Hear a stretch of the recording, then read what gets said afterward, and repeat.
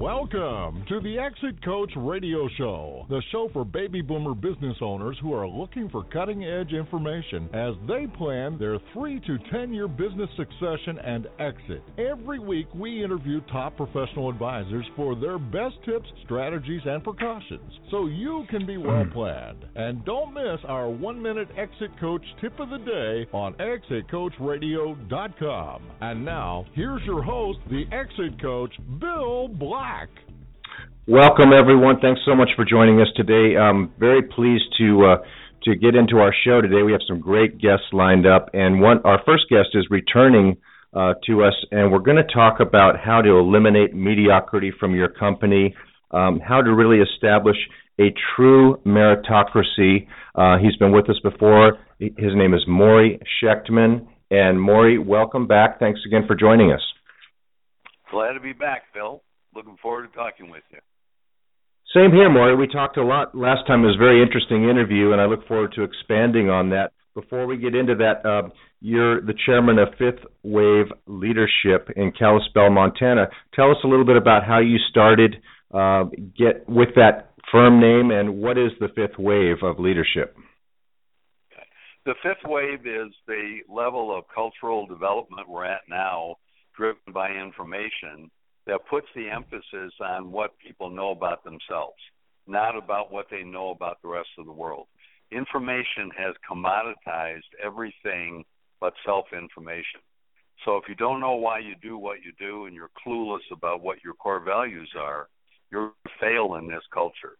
And no matter how bright you are about technology and global economics, etc., that will not help you survive. So all the preceding 4 waves were about the rest of the world. The 5th wave, which is the wave I work in, is all about who you are and how well you know yourself. So that's what the 5th wave is. I got into business consulting from I'm a psychotherapist, from having a private practice in Chicago and seeing a lot of successful business people. And it was clear to me that they were very smart, very bright about business, but clueless about who they were themselves. So they held their own businesses back by being ignorant about why they did what they did. And I thought this would be a nice next step in my career, and it's proved to be very gratifying and very successful. It seems like, and I want to go back to one thing you said that was so interesting, that information has commoditized everything except self-information. I like that statement a lot. Did I get that right? Yeah, you got it. Yeah, information has commoditized even intelligence. So if your company has smarter people than the competition, they'll simply go out and buy their own smart people. Information has left nothing untouched, and I don't think most business leaders understand that. But the one thing that's untouched is the why we do what we do, what's inside of us that drives us personally on our mission. And that's fascinating. I think that's really incredible because that comes from an introspection process, but the outcome is unknown because of the variables inside of you. Is that what that means? Yeah, and you can make them known by knowing yourself better. But if you don't know why you do what you do, you'll keep doing counterproductive, outright stupid things, and then wondering why I did that. Let me give you a quick example. I was with a client last week, elderly gentleman, founded a very successful company, and I sit in on the senior management meeting of his top 15 people. So what happened in that meeting was, and it was the second meeting, I think, and the first one was just a real quick one. What 15 people did was read to the chairman information on paper that had been circulated before the meeting. And I just sat there dumbfounded, and that took 2 hours of valuable time to have people report data that they could all have read or all could be on their intranet. And at the end of it, I said to all of them, why in the world do you do this? You know what a waste of time and effort and resources and money this is? And you know what they all said? That's what he wants. So I asked the chairman, the CEO, why do you do this? Do you not see how bizarre this is? And he said, I've always done it that way. Well, Mm-hmm. you better look at why you keep doing that, because this is wasting hundreds of thousands of dollars. These are all highly paid people sitting around like a bad college classroom and reading stuff at people that they could read by themselves. So I see business owners and leaders do that every day. They do ridiculous stuff, and then they sit back, and unless I'm around to question them, they wonder why things are not improving more dramatically. It makes a lot of sense, and of course, in the name of tradition, a lot of things are done like that. And unfortunately, we're in a day and age when things have to move that much faster, and there's just not the same luxury of time. I mean, you don't wait for a letter to come anymore, right? So, right. So it makes a lot of sense. It's more than efficiency. What it is qualitatively not recognizing how the culture's changed. Any business owner who focuses on the content of communication is a fool, because right now content is secondary to context. So what I mean by that is I can read how your salespeople are not doing very well. Anybody can do that. What I want to know is, why do you think they're struggling, and what's your action plan for changing their behavior? Now, if all I do is recognize that your results are not meeting my expectations, that's an exercise in profound stupidity and waste of time. The Internet has made sharing content ridiculously irrelevant. I can get that any time in seconds. Mm-hmm. So it really is saying, why do I keep doing things that have nothing to do with the culture I live in? And that's what a lot of business owners do. They're operating the business like it's 1960, right? Not the 21st century. And when you come in and see this happening, what are some of the steps that you say have to happen, or what are some of the tactics that you might say, look, the first thing we need to do is identify this problem and move forward, and we're going to do that by doing what? Good question. By doing two things. Number one, no reports are to be read in the senior management meeting, and everyone's results are to be electronically transmitted to every other member of the committee and the CEO. That's first of all. No one is allowed to summarize data in a meeting. Number two, everyone has to come to the meeting with an action plan for the people under them that are struggling the most and need to change. And that action plan will detail what are the changes this man or woman needs to make, and how are you going to hold them accountable for making those changes. And everybody sitting around the table gets to chime in and critique your action plan. That's the beginning of how we work with the company. And that changes things immediately and qualitatively. Without doing that, why get people together?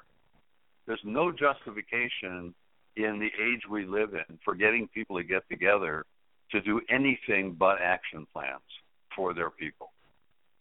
It's absolutely criminal to not do that. Because of the day and age that we're in, and the information exchange, the ease of that information exchange and the fluidity of it.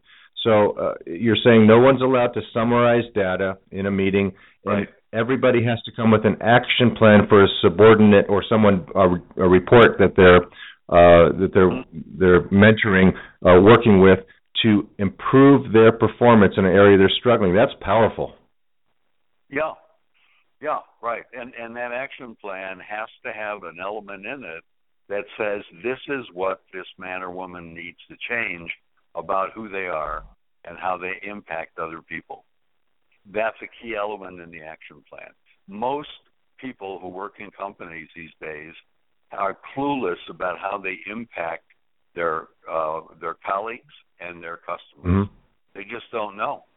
I mean, I meet people every day who are salespeople, and I'm talking to them, and I'm 10 minutes into it, and I have to stop the conversation and say, are you aware that in 10 minutes you have not looked at me and have not established any eye contact, do you know how hostile that is? And they say, wow, wait, no one's ever said that to me. Well, that's too bad that they didn't care enough to tell you that. But that's absolutely criminal these days, to talk to people for 10 minutes or more and never look at them. That's bizarre. And yet I see people business do it all the time. It's like they're looking over my shoulder. And I've often asked business people, is there someone else in the room with us? Because you're looking over my shoulder. There must be someone else here. Another thing people in business do is ask one question and then move on. The worst thing in developing relationship is to ask one question and then move on. That's a hostile gesture. That shows me that you're faking an interest in me. And that, then you look like a typical TV commentator, who asks people psychotic questions and then moves on. Right. You don't want to go deep into the content, and so it's as if you don't really care what the answer is going to be. You're just going through the motions. Yeah, exactly. Yeah. And all media interviews are doing that. Now, Maury, you gave us a couple tips last time, and I want to get a little deeper into those, if that's okay. One of those is that you said recognize that all change is loss, good change as well as bad change, and always deal with the loss first. Right. Tell us. And you said there's something damaging companies can do if they don't. The way they do it usually is let's celebrate what happened well, and that gets lost. Yeah. Tell us a little bit about that one. Yeah, if you don't identify the losses in all change, and this is particularly important when you perceive the change as positive, you will leave the folks around you pissed off and frustrated and with a feeling that you really don't care about them, that they're simply numbers. Because when you make a change in a company that you think is the greatest thing since sliced bread, everyone sitting out there in the audience is saying, wait a minute, this is going to screw up my life in terms of where my office is, where my commute is, who I'm going to interact with. A whole bunch of things are changing for them that are not the greatest things in the world. They're losses for them. Understand the number one drive in our life is to maintain what we're used to. That drives our behavior more than anything else. So even if we're getting something better, we're still giving up what we're used to, even if what we're used to was a crummy little office. If you don't recognize that, resentment builds up, and then you get people sabotaging the change. And all they do is go around and gripe and pick out stuff to whine about. And I see it all the time. So you're missing a huge opportunity by not dealing with the losses first.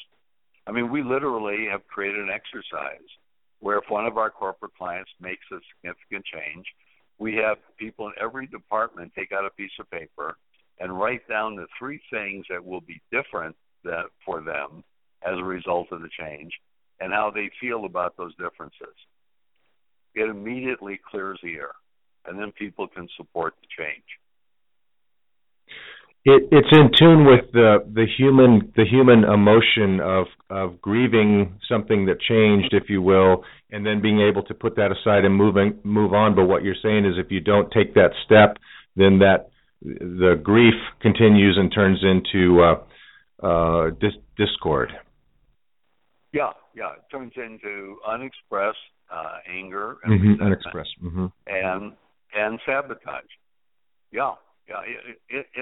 I mean, really, it's hard to get across to people that very positive change is much more disruptive than negative change.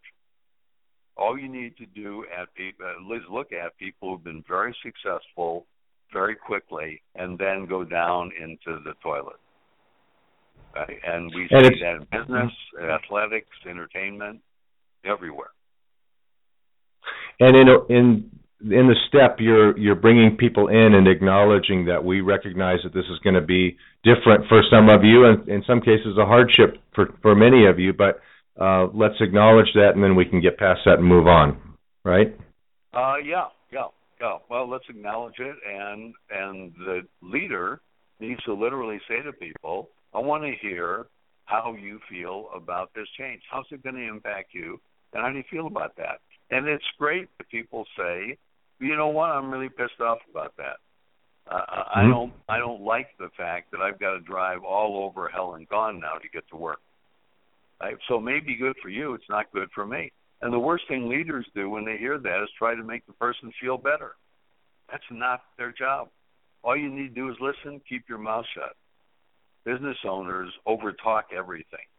And one of the things they overtalk is people's sense of loss. You know, and they need to fess up to the fact that their lives are going to be very different too.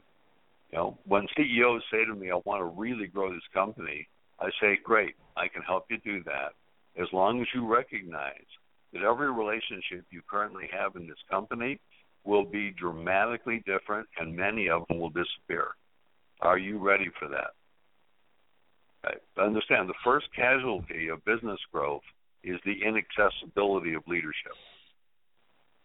So don't grow a company if you want to be as accessible as you used to be to people, because it ain't going to happen.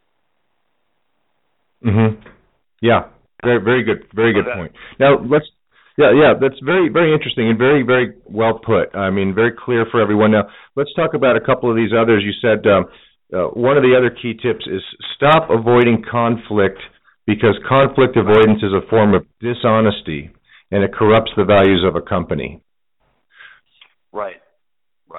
And you lose an enormous opportunity to help people grow and learn. You know, avoiding conflict is just one of the most destructive things companies still do and leaders of companies do. You lose an opportunity to help someone dramatically increase their performance by just telling them what they're doing is not working, not acceptable, and it needs to change.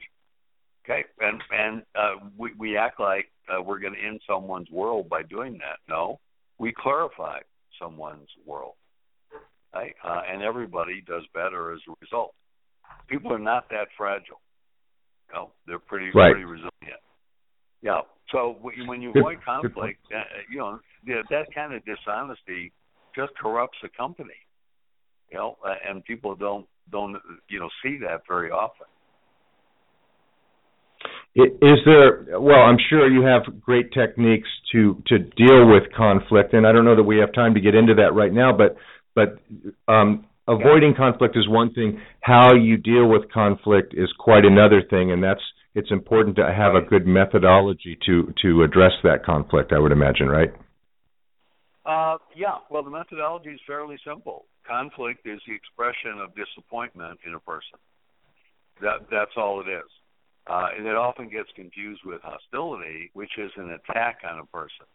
So a healthy conflict simply means I'm real disappointed that you had a huge amount of information to share with that client, and you kept your mouth shut for the whole meeting. That's really disappointing. I want you to look at why you would make that choice. Okay? Because I'm disappointed in it. That's healthy conflict. Right? Unhealthy conflict or hostility would be saying to someone, anytime I'm with you in a meeting, you screw it up.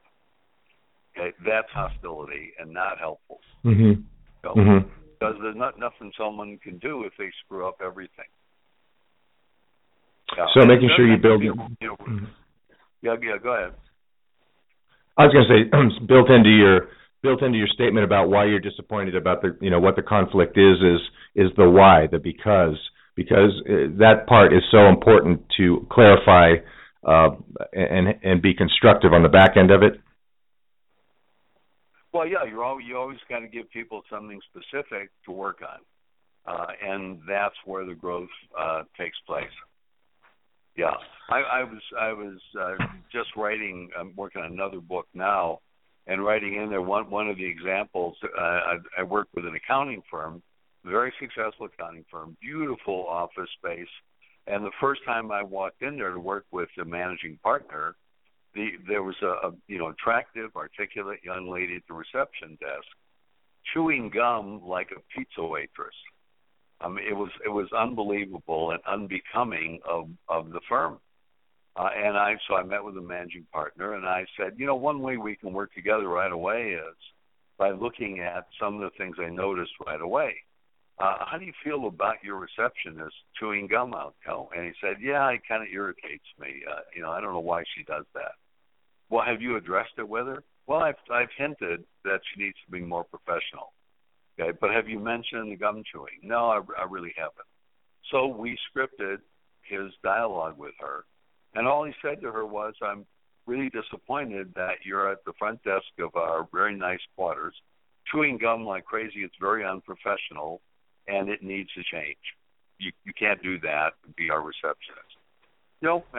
She took it. She said, well, I'm really sorry. I apologize. I didn't know it was that unprofessional, negative, and he'll stop immediately. And that was it. Okay? She stopped, and she's very presentable. And it was a real leap for the managing partner because he thought she'd be destroyed and melt down on the spot. And she wasn't. And it's that kind of thing. Every business owner ought to look at the things that irritate him or her that they never address. That's polluting the culture of the business when they don't do that. And great tips, Maury. Maury, it's always great to talk with you. You have such great insights, and we covered a lot of ground today. Unfortunately, we're running out of time, but you have 2 books out, Working Without a Net and Fifth Wave Leadership, both on Amazon. And, of course, you're available for keynote speaking and management retreats, and you can tell listeners the message that he brings is clear, important information that can help your business. Maury, how do our listeners best get in touch with you? Just shoot me an email, Maury, MORRIE .Shechtman, SHECHTMAN @gmail.com. It's great to have you back on, and I really enjoyed our conversation. I know we have a lot more to talk about, so I hope you'll join us again sometime very soon. Yep, be glad to. Good talking to you. Thanks, Maury. We're going to take a short break. We'll be right back after this, so please stay with us. Business owners, if you came back from lunch and there was a resignation letter on your desk, which employee would you really, really not want it to be from? What are you doing to prevent this from happening? At Exit and Retirement Strategies, we design plans that attract, motivate, and retain key employees. For a free consultation, call Bill Black, the Exit Coach, at 866-370-3774. Call today. Does thinking about what will happen to your business if you're gone keep you awake at night? Will you get the price you need from your business to carry you through retirement? The BEI Network of Exit Planning Professionals is the world's leading advisor network with the power to help business owners transition out of business on their own timeline and terms. Ask your most trusted advisor to create a BEI plan for you, or visit us at exitplanning.com. That's exitplanning.com. Thank you for listening to Exit Coach Radio.